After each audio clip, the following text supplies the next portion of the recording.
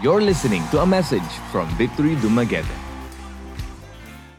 We are in a brand new series to start the year called Miracles. In this specific series, in fact, this is not the only series that we're going to have this year wherein we're going to cover the miracles of the Lord Jesus Christ and the apostles. But for this specific installment, for the month of January up until February perhaps, we will be looking at the different miracles recorded in the book of John. John has recorded many of the miracles of the Lord Jesus Christ, and we will cover each and every one of them. And of course, it's our prayer that as we look into these miracles, we ourselves will encounter, different levels of miracles in our lives. Amen? Turn your Bibles for a while to John chapter 2. We'll read from verse 1 down to verse 12. It says here, on the third day, there was a wedding at Cana in Galilee, and the mother of Jesus was there. Jesus also was invited to the wedding with his disciples. When the wine ran out, the mother of Jesus said to him, "They have no wine." And Jesus said to her, "Woman, what does this have to do with me? My hour has not yet come." His mother said to the servants, "Do whatever he tells you." Now there were 6 stone water jars there for the Jewish rites of purification, each holding 20 or 30 gallons.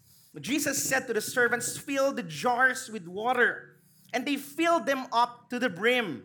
And when he said to them, "Now, draw some out and take it to the master of the feast." So they took it. When the master of the feast tasted the water, now become wine, and did not know where it came from, though the servants knew, who had drawn the water knew, the master of the feast called the bridegroom, here comes the groom, and said to him, "Everyone serves the good wine first, and when people have drunk freely, then the poor wine. But this is different. You have kept the good wine until now." John says, this, the first of his signs, Jesus did at Cana in Galilee and manifested his glory, and his disciples believed in him. After this, he went down to Capernaum with his mother and his brothers and his disciples, and they stayed there for a few days. Who of you are familiar with this story? I guess as early as I became a Christian when I was 19 years old. And even before I became a Christian, I've actually heard this story. I don't know when. I'm just saying, or I'm making an assumption that all of us are familiar with this story. People record this as the first miracle of the Lord Jesus Christ. To start with, let me start this by asking a question. Any one of you who's been to a Christian wedding? You've been to a Christian wedding. Majority of you, or a lot of you, have been to a wedding. I think I was having a meeting with Pastor Tom a while ago, and we were looking at the calendar. And on the first quarter of this year, I'll be officiating 3 weddings, first quarter of this year. And that brings the count to about almost 30. I have officiated about more or less 30 weddings already. The first one, if I'm not mistaken, is Clifford and Mitos. So that's close to 30. And here's the next question. Every time we are in a wedding, who do you think among all the attendees in the wedding or everyone in the wedding, who do you think shines the most? The bride and the groom, isn't it, right? It's always the bride and the groom who shines the most. I've never seen a bridesmaid, a maid of honor, a best man who radiates more than the groom and the bride, isn't it? Do we share the same thought? That's always the case, all right? So, hindi po pwedeng matalbugan si groom at si bride. It's always the case. Now, I am sharing that because the story that we have here is a story that transpired in a wedding. And that's interesting. This was a wedding, and I'd like first to begin with our observation. And let me just look into a few things for a while. First, the fact is there was a wedding, isn't it? There is also a predicament that happened in the wedding. Am I right? They ran out of wine. And by the way, the wine that we have in our time right now, the real wine that we have, would be considered a strong drink during their time. All right? So theirs is much more diluted. All right? So I'm just sharing. That's not part of my preaching. But anyway, it's scandalous in a sense that the couple is on the brink of an embarrassment. I mean, let me try to bring it to our contemporary situation. You have 500 guests in your wedding. You run out of lechon. That's how it feels. If you're the couple, you're like kicking each other under the table. Wala na iti lechon. Pila ka buok imong lechon gipalit. Ano usara, ba? Wedding day pa lang nag-aaway na. They were on the brink of an embarrassing situation. They were running out of wine. Now, look, yet, you would understand, look at this. If you look at the story, wedding is a big thing, isn't it? Running out of wine in a wedding, in your wedding, is also a big thing. Yet, look at this. There's no mention of the name of the groom and the bride. There's not a mention of the name of the groom and the bride. I mean, come to think of this, John, being the writer of this, he records a precious moment, a big moment, all right? A precious celebration, a great milestone, yet he skipped the names. He skipped the name of the bride and the groom. Why did John do that? Let me put it this way. Who among here love reading short stories? Many of you, right? It's nice to read short stories. Authors usually would engage the senses of the reader. Whether it's the olfactory sense, they'll try to engage you. Say, for instance, it was raining a while ago. Authors could actually just say, it was raining at 3 in the afternoon. But other authors would give the details or will engage your senses. They would start talking about like how the rain spatters on the roof and the scent that it brings out of the soil and stuff like that, right?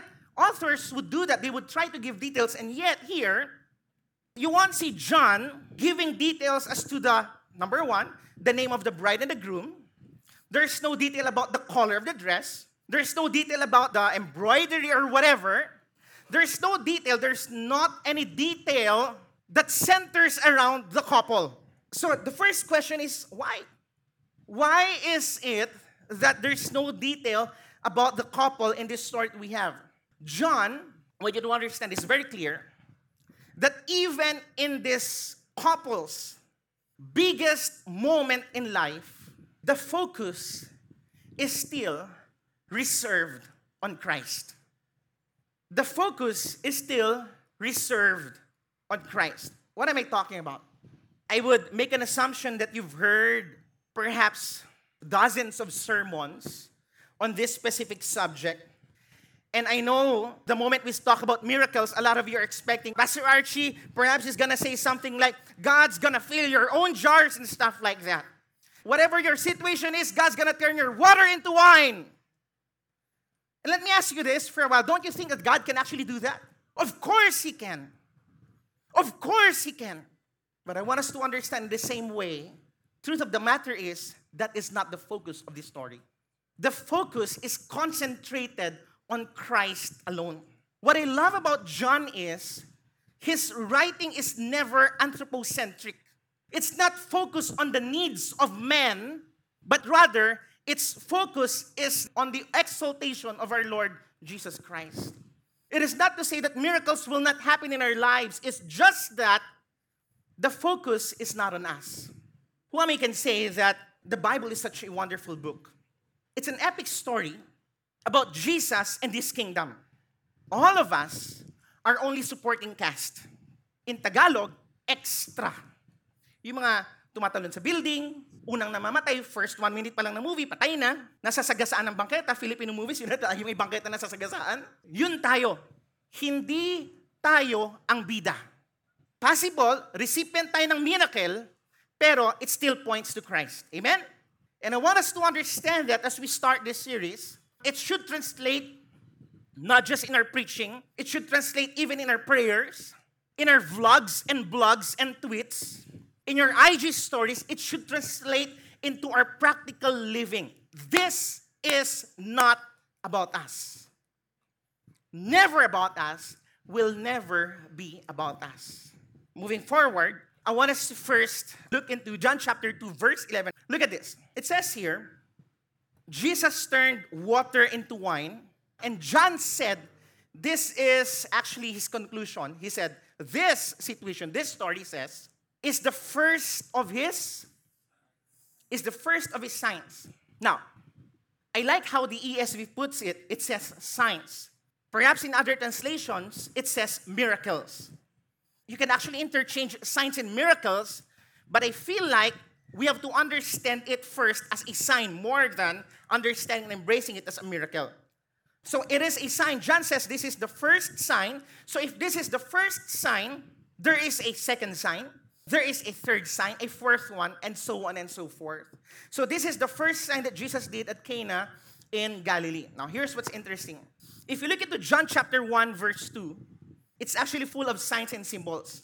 It may not show up in 3, 4, 5, 6, but John chapter 1, John chapter 2, it's full of signs, symbols, and all of these things. Now look at John chapter 20 for a while. Turn with me for a while to John chapter 20. I don't have it here. Go to John chapter 20. Look at verse 31. This is what we've covered last Sunday. John chapter 20, verse 31. Look at this. But these are written, look at this, so that you may believe. Does it say the signs? No. Right? It doesn't say so that you may believe the signs. So these are written. What were written? The different signs. The first one that we're looking at is found here in John chapter 2. These things were written not that you would believe and embrace the signs, but so that you would believe the Lord Jesus Christ, that He is the Son of God. Let me put it this way. Say, for instance, you're driving along Shaton, and then you've reached the boundary in Zamboanguita, and then you're so famished, you want to eat, and then you see this, right? Along the highway, on the side of the highway, you would see different signs. And what I delight to see, signs like McDonald's, 20 kilometers or 8 kilometers away. Right? Who am I gets excited when you see something like that? Tama po ba that you will not park under that sign and have your meal under the sign? It's one thing to do that. It's another thing to actually get to the restaurant and eat inside the restaurant and enjoy whatever the restaurant is offering. If you stay in the sign, that won't do you any good. You know, before having this series, you folks realize that we could actually announce something. We could have actually announced to the entire Dumaguete that, hey, Victory Dumaguete is doing a series on miracles. Bring everyone, and people will actually come here. But I'd like for us to understand that is actually not the focus of this story. It should rather bring us to the Lord Jesus Christ. Look at the first verse, verse 1. Look at this. On verse 1, let's try to understand this sign that we have, or this miracle. Look at verse 1. It says here, on the third day. So what do we have here? It says here, on the third day, there was a wedding at Cana in Galilee, and the mother of Jesus was there. Jesus was also invited to the wedding with his disciples. I'm making an assumption the disciples here were gate crushers. No wonder they ran out of wine. On the third day, so let's try to look at this for a while. I realized that third day is actually significant in this story. If we are to embrace what this story really is all about, we need to understand what third day actually means. Because, look at this. If you know John, the author, you would know that this author is very particular with the sequence of days. He wants his readers to follow the sequence of days that he's been putting or that he's been writing in his account of the gospel. For John, the sequence of days carries a meaning. It's not always the case, but specifically in John chapter 1 and John chapter 2, you have to take note of the sequence of days. Now, here's what's interesting. If we follow the sequence of days, though not everything is covered here, it says here that this was the third day, right? I want you to look into verse 29 for a while. Look at chapter 1 of verse 29. Chapter 1 of verse 29. What do you have there? The next day. If it was the next day, meaning to say there was a day prior to the next day, isn't it? Right? And then you have another one in verse 35. That's another next day. You have another one in verse 39. That day, the 10th hour, which is actually the fourth day. You have verse 43, the next day. And then it brings us to John chapter 2, verse 1, the third day. Now, Archie thought we're looking at the sequence of days. How come we're already in chapter 2 and yet it says it is the third day? Now, here's what makes it interesting. In the Hebrew sequence of days, in their understanding of the sequence of days, the word third day here is actually the seventh day. So, in the Hebrew understanding of the sequence of days, we have here, the third day here is actually the seventh day. So, what are we talking about? The miracle of the turning of water into wine, the miracle at Cana in Galilee, happened on the seventh day. Is there something significant with that? What is so significant with that and the third day? So let me answer the question by asking you a question perhaps. What is the main difference between the account of the Gospel of John versus the synoptics, Matthew, Mark, and Luke? What's the big difference? What do you think? Here's the clue. The clue is found in John chapter 1, verse 1. That's where the clue is. Remember, in the other account of the gospel, they started with the what? The genealogy of the Lord Jesus Christ, right?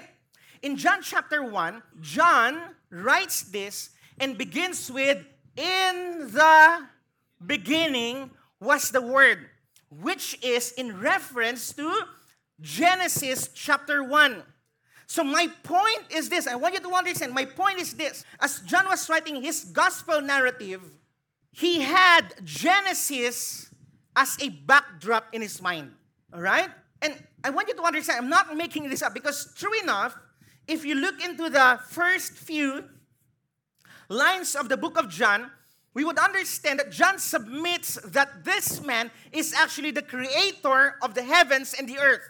That's why there's a similarity between Genesis chapter 1 verse 1 and John chapter 1 verse 1. In the beginning was the Word, Genesis chapter 1. In the beginning, God. So there's a similarity between the two. So while he was writing specifically chapter 1 and chapter 2, he's actually thinking of Genesis chapter 1 and Genesis chapter 2. Now, what do we find in Genesis chapter 1 and Genesis chapter 2? What do we find there? It's the account of the creation. It's the account of the creation. So, Genesis chapter 1 and Genesis chapter 2 talks about the creation, right? Genesis 1 and 2, it covers the creation. And then John actually refers to that. And here's my next question. What happened on the seventh day of the creation? The Lord rested from His creation.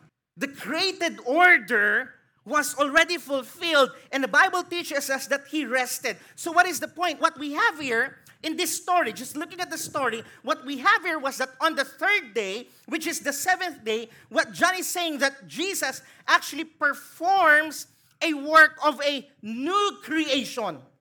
He performs a work of a new creation. There was a creation that happened in the past, and Jesus is bringing in a new creation on the third day or on the seventh day. I want us to have a snapshot of this. Look at this, a quick snapshot of John chapter 2, verse 3 down to verse 10. The word that keeps repeating is the word wine. Keeps repeating over and over again. On the seventh day, He creates a new creation. John chapter 2, look at this. Like what I said, John fills in the narrative with symbols. So look at this. John was saying, John chapter 2 actually talks about the new wine. John chapter 3, remember this? What happened in John chapter 3? He had a conversation with a guy called Nicodemus. Right? And what were they talking about? Remember John chapter 3 verse 16, come on now. For God so loved the world. What is he talking about? He's talking about what? A new birth. If anyone is birthed again. And Nicodemus was like, how can someone be born again? Jesus was saying you have to be born again in the Spirit. So in John chapter 2, he talks about what? The new wine. In John chapter 3, another sign. He talks about the new birth. Look at John chapter 4. What's the story in John chapter 4? He was having a conversation with the story of the woman at the well. He was giving them a what? A new way of worshiping. So in short, the reason why the story of turning the water into wine is important is because this was actually Jesus bringing in or ushering in a new creation. It is very first miracle. So in essence, what do we have here? In John chapter 2, Jesus was invited to a wedding. A wedding of who? We don't know. Anonymous. I'm not saying not important, but not the fundamental people that we have in this story. So in that wedding, guess what? Jesus doesn't bring a microwave for a gift. Doesn't bring pillows from Lee Plaza. Doesn't bring the famous wedding gift rice cooker. He doesn't bring those things. Instead, I want you to understand is what He brings with Him is the inauguration of a new creation. And I want you to understand is no wonder the couple was not named. Because the gift isn't for them. The gift is for everyone who will believe. That's why He says, I come and I make all things new. He ushers in a new kingdom, a new creation. That's why Bible teaches us that if anyone is in Christ, the old has passed away, then what happens next? The new has come. I realized that if you look at this, the miracle here actually is not the turning of water into wine, but the miracle here is the miracle of a new life. Scripture tells us in Romans chapter 8, verse 17, that creation is actually groaning. As in the travails of childbirth. Bible teaches us that creation is actually waiting for something. What is creation waiting for? And no wonder why when you get into Fox News, BBC, Al Jazeera, CNN, it's just full of bad news, isn't it? Whether it's tornadoes or hurricanes or typhoon, whether it's flooding or whatever, we're swamped with evil. Creation is waiting for something. What's creation waiting for? Creation is waiting for the new creation. You are saved, but everything will be renewed. It's waiting for a new creation. So, what do we have here? So, okay, Archie, what are we talking about? So, what about the story of turning the water into wine and all of these things? What are these things? These are actually a snapshot of what's going to happen in the future. This is like a future event that's trying to be held off, but yet it is seeping through into the present, and we are experiencing a fraction of the glory of the Lord. That's why John, in essence, was saying, because Jesus has already arrived, we are all now living in the already and not yet. Doesn't that amuse you? That the first sign and miracle of Jesus happened not in a temple. It happened in a wedding. Now, look at this. It happened in a wedding, isn't it? Who's the author of the book of John? John. What's the other book that John authored? Revelation. What happens in Revelation 19? The grand and glorious wedding of the church and the bridegroom, which is the Lord Jesus Christ. So what John was essentially saying was that snapshot lang to of what's going to happen in the future. So his two writings are bookended by two weddings, and the latter one being the glorious one. What I'm trying to attempt to do here is to paint to everyone how glorious and magnificent the God that we worship is. I feel like we will not get over our self-centeredness, our sin, our struggles, our selfishness, our challenge. We will never get over that until we come into a point where we fully understand who the biblical Jesus is. If we are not mesmerized, if we have not come to a point of being mesmerized by how glorious Jesus is, I don't think we fully understand God's word in that aspect. The miracle is actually pointing to a person, and that is the Lord Jesus Christ. And look at this. There's something interesting that happened here in verse 3. Look at this. Look at verse 3. It says here, when the wine ran out, it's important for us to understand that their wine is actually diluted, not like ours. So, dili pasabot na nahurot ng wine, palahubog silang tanan. It's just a common drink that they have. It says here, the wine ran out. Anybody here who had gate crashers in your wedding? When the wine ran out, the mother of Jesus, who was, by the way, Mary, told him, they have no wine. And Jesus said to her, look at this, Jesus said to her, woman, what does this have to do with me? My hour has not yet come. You know, when I was younger, my brothers and I, imagine there are 5 of us siblings, 3 kaming lalaki magkakasunod, and it was just chaotic in our home. But my brothers and I, we understand that my mom was the ultimate epitome of terror. I never had the audacity to wake up one morning and sit on the dining table and tell my mom, woman, where's my food? She'll feed us to Snooki, our dog then, which she killed by feeding it raisin. That's how crazy my mom was before she got saved.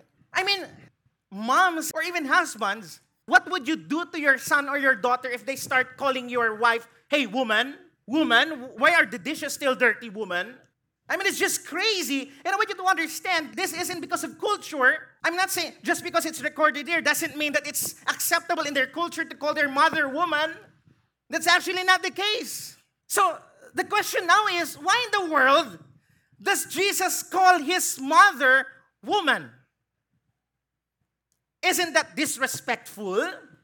Was Mary offended?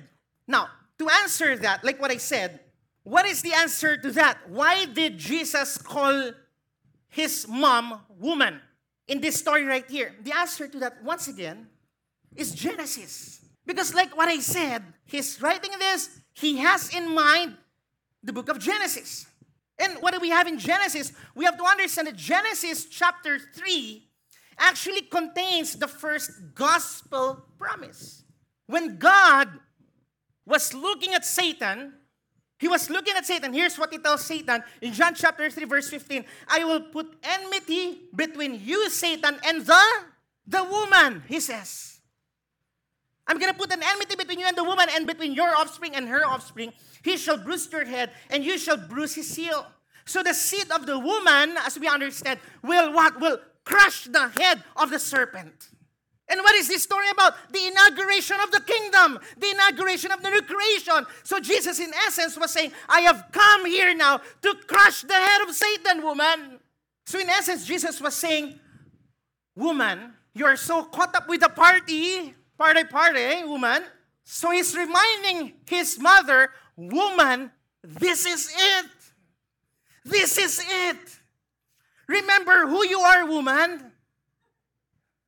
And remember who I am. I am your seed that's going to crush the head of the serpent. It has finally arrived. It's gonna come to pass. How does Mary respond? This all goes around Genesis, actually. How does Mary respond? Look at this. When Jesus calls him woman, in verse 5, his mother does not respond to his son. Instead, what happens here was that she turns her attention to the servants. Woman, my time has not yet come.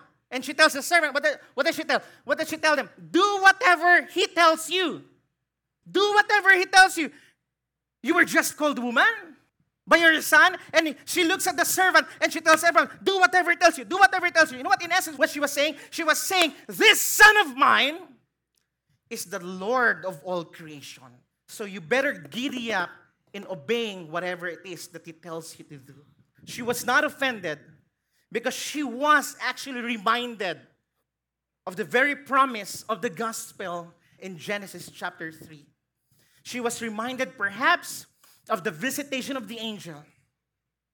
She was reminded perhaps of who Jesus is. That's why Jesus was like, woman, I know it's been 30 years. I haven't been doing anything, but I'm starting to do something now.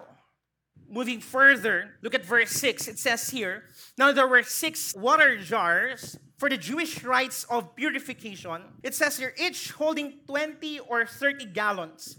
Jesus said to the servants, fill the jars with water, and they filled them to the brim. And he said to them, now draw some out and take it to the master of the feast. And they took it. So what do we have here? That's why I'm saying that it's not as if John was a bad author. He intentionally skipped the names, but it doesn't mean he's not into details because he gives us some details here. He says specifically, there were how many stone jars? There were 6 stone jars. And what are these stone jars for? For the Jewish rites of purification. Right? For the Jewish rites of purification. And that's interesting. I look at that. The Jewish rites of purification. Now, I did mention a while ago that John, who authored the gospel according to John, was also the writer of the book of Revelation, isn't it? So, in the book of Revelation, we would understand that there's one significant number there that means perfection. And it's deeply significant, and that is the number 7. Carries with it a deeply significant meaning, and that is actually a picture of perfection. Now look, in the book of Revelation, if 7 is perfection, what then is 6? It's actually imperfection. That's why a trinity of 6 is the mark of the beast. Right? So 7 carries with it a weight, a significant one. 6 carries with it a meaning, which simply means imperfection. Now, going back to the story, they have 6 stone jars used for the what? For ceremonial cleansing. Cleansing of what? Sin. Right? Sin and the guilt of sin. The problem was, this ceremonial law or purification rites did not happen only during the time of Jesus. Guess what? They've been doing that for centuries. Over and over and over and over and over and over and over again. There's an endless cycle to it. Why? Because it's endless. Why? Because it's so imperfect. So what does Jesus do? To usher in a new creation, He comes to take these symbols of imperfection and there's a miracle to it. He created something in these symbols of imperfection, and what He created was something new, something fresh, and something that's going to last for all eternity. So this isn't just about the water and the wine. This isn't just us telling here or telling everyone, okay, read this story. If Jesus did this for the couple, perhaps God can do something in your life. God can actually do that. But there's a deeper meaning to these things. It all points to Christ, amen. It all points to Christ. If you remember in John chapter 1, verse 17, it says here, for the law was given through Moses. So see, during the time of Moses, that's when they started working or using these stone jars for ceremonial cleansing. And here comes Jesus. Full of what? Full of the law? Nope. Full of grace and truth. To bring in a new creation. Friends, may I submit to everyone that the greatest miracle in our life is a changed life. It's our changed life. The greatest miracle in our life is our salvation. And I hope and pray that the gospel will always be fresh in our minds. I'm thinking about this and I realize, man, Lord, I am thankful that as I look into these things, I am on the other side of the book of Malachi. Because during their time, it's all shadows, it's all types, it's all symbols. When you cross over from Malachi, you see the fulfillment of all these things. And what makes it better in our time right now, in the age of the Spirit, you see all of these things written down and you start just being mesmerized by how glorious the entire story is. That's why I keep telling everyone, get into God's Word. Don't bank on just preaching here. Get into it yourself that you will understand how glorious the story is. I want to end by looking at the master's comment, and I love this. When the master of the feast tested the water, now become wine, and did not know where it came from, the master of the feast called the bridegroom and said to him, everyone serves the good wine first, and when people drank freely, then the poor wine. But you, bridegroom, you have kept the good wine until now. In Bisaya, if I translate that, he calls the bridegroom and tells the bridegroom, sipa kaayo. You have kept the good wine until now. What does that mean? I think it says something so wonderful. And it's very simple, but it's so wonderful. I want us to understand this. Everything that Jesus does is the very best.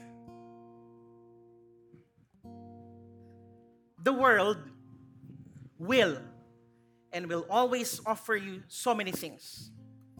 Everything that Jesus offers is the very best. When I visit beautiful homes, I like the intricate details of the different architectural stuff of beautiful homes. I love looking at beautiful cars. Anything that's beautiful is attractive to us. And sometimes, human as we are, we base our decisions on that which captures our senses. When that happens to me, I realize, wait. If I get into God's Word, I realize that the mansions of glory are even beautiful than everything that the world can offer. That many of us here today may not have what other people have. And sometimes it brings in insecurity. It brings in a sense of insignificance in your life. You feel like your life is worthless just because you don't have money, just because you don't have this car or that car, or you don't have the story of other people, which you feel like it should be a template for your life. And that's what the world will keep feeding us. But when we get into God's Word, we see how glorious these things are. That we would realize, man, Lord, I will not invest my life on that which is temporal. But I'm more than willing to wait for the very best that you could usher into my life. I look into this and I realize that there were 6 jars that can hold 20 to 30 gallons. 6 times 30 is 180 gallons of wine. I look at this and I realize there's just a picture of what? A sheer extravagance of what Jesus offers us. A sheer extravagance. Alam niyo po, si Lord hindi po maramot. Ang Panginoon natin hindi po maramot. Ang Panginoon natin hindi po kuripot. He is an extravagant God. And I'm not saying this like a word of faith preacher telling you that something's waiting for their stuff like that.